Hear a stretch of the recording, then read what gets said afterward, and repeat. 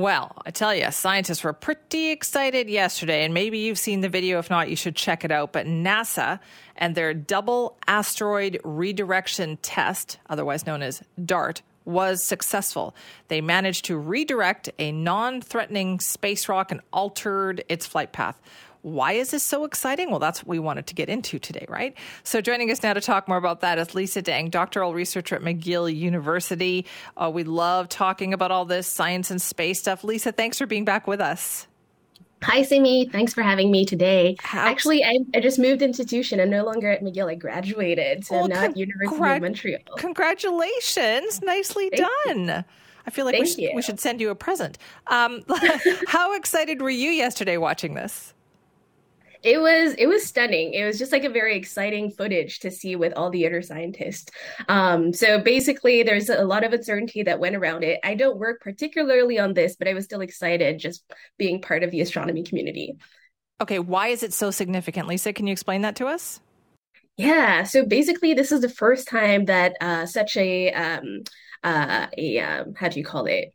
Situation or such a project has been done. So basically, this is not, as you said, this was a non-threatening asteroid. It was just a test that we did to prove that we could do this in the future if ever an asteroid or an asteroid on a threatening path should collide with Earth. So it's very reassuring to know that it worked as predicted, but also it's very exciting to sort of like do this and like everything was live, right? Everything that you had planned for, all the mission that has been planned for years now, they only had a few, minutes to hours of actual execution, and it worked. Okay, how difficult is it to do what they did yesterday? Like, why was this such a challenge? Yeah, so one of the big challenges is that when you see an asteroid coming at you, it's not like you can send a spacecraft to see what it looks like up close, right? So there was a lot of uncertainty around it. We didn't know what the shape of the asteroid was. We didn't know how big it was, or at least we didn't know what the overall shape of the thing was. So if it happened to be in a donut shape and we had the trajectory super precise going to the asteroid, we could have gone right through if there was a hole.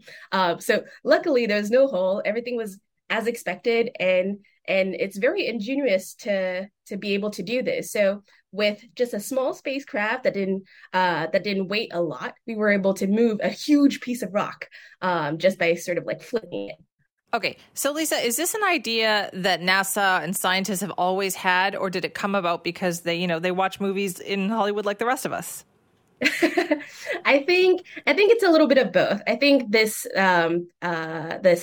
concern that one day an asteroid big enough might come to hit Earth is a real concern. If you think of just like if you go back to history and you think of the moon, for example, there's a lot of questions about the moon. And one of the biggest hypotheses was that there was a big rock that collided with Earth. And then at some point, they sort of divided the two and it became Earth and the moon. And so if something was to happen again, that would be catastrophist. But the chances are that smaller rock hit us is also a concern. And so, yeah. Okay, so then what does NASA do? What do researchers like you now do with this information, with the fact that, we did manage to do this? Yeah. So if we did manage to do it, now what scientists are doing, so there's a lot of scientists in the world that are looking up at the sky and sort of tracking debris and asteroid. And so every night they like point at the sky and then look at the trajectory of things and try to estimate, is any of these going to be colliding with Earth in the next like 5 to 10 years? And so this is something that we can't do when it's too late. We have to act very early in order to deviate the trajectory of these asteroids. And so now with this information, I think there's a lot of people tracking these asteroids, seeing if any of them are threatening, and if there are, how long in advance should we plan such a mission in order to deviate these asteroids enough so that we save Earth. Okay, I love that people are working on this. So Lisa, are people working on this like all the time, making those calculations and making those kinds of plans? Yeah, people are doing it. So they're not like doing it in pencil and papers now, right? You get like a bunch of images. I didn't think that. Yeah, so now you get a bunch of images, and with all of the technological advances in the past years, where our images are even better. We're discovering new asteroids or just like new debris every day. And so these are done in real time, and then those that are almost concerning are flagged all the time. Okay, so what is new about this then? So how do we take this research to the next level? Yeah. So a lot of the times is that luckily we didn't find anything that was threatening so far. But if we were to find something threatening, if you've seen the movie Don't Look Up, there's this like whole the Yes. entire premise. Yes. Yeah, the entire premise was that scientists were telling people that there was something happening, that it was inevitable unless we acted early. And so this is just an example that we have the tools to act early if this situation was to come in the future.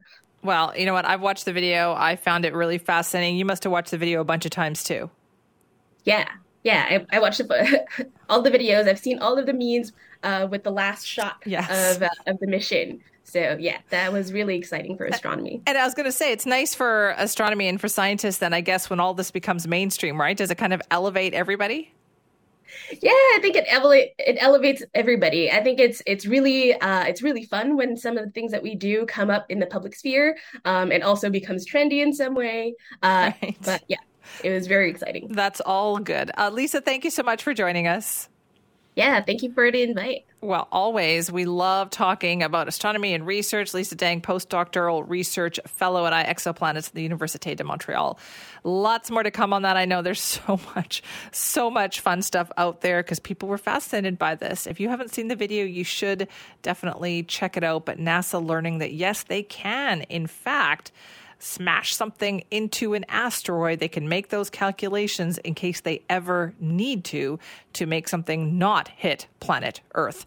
For most of us, crime is something we see on the news. We never think it could happen to us until it does. Loved ones are gone, and for the survivors, the scars will never heal. I'm Nancy Hixt, a senior crime reporter for Global News. And on this season of Crime Beat, I'll take you inside some of the most serious crime stories I've covered. Season 6 of Crime Beat is available now on Spotify, Apple Podcasts, Amazon Music, and all podcast platforms.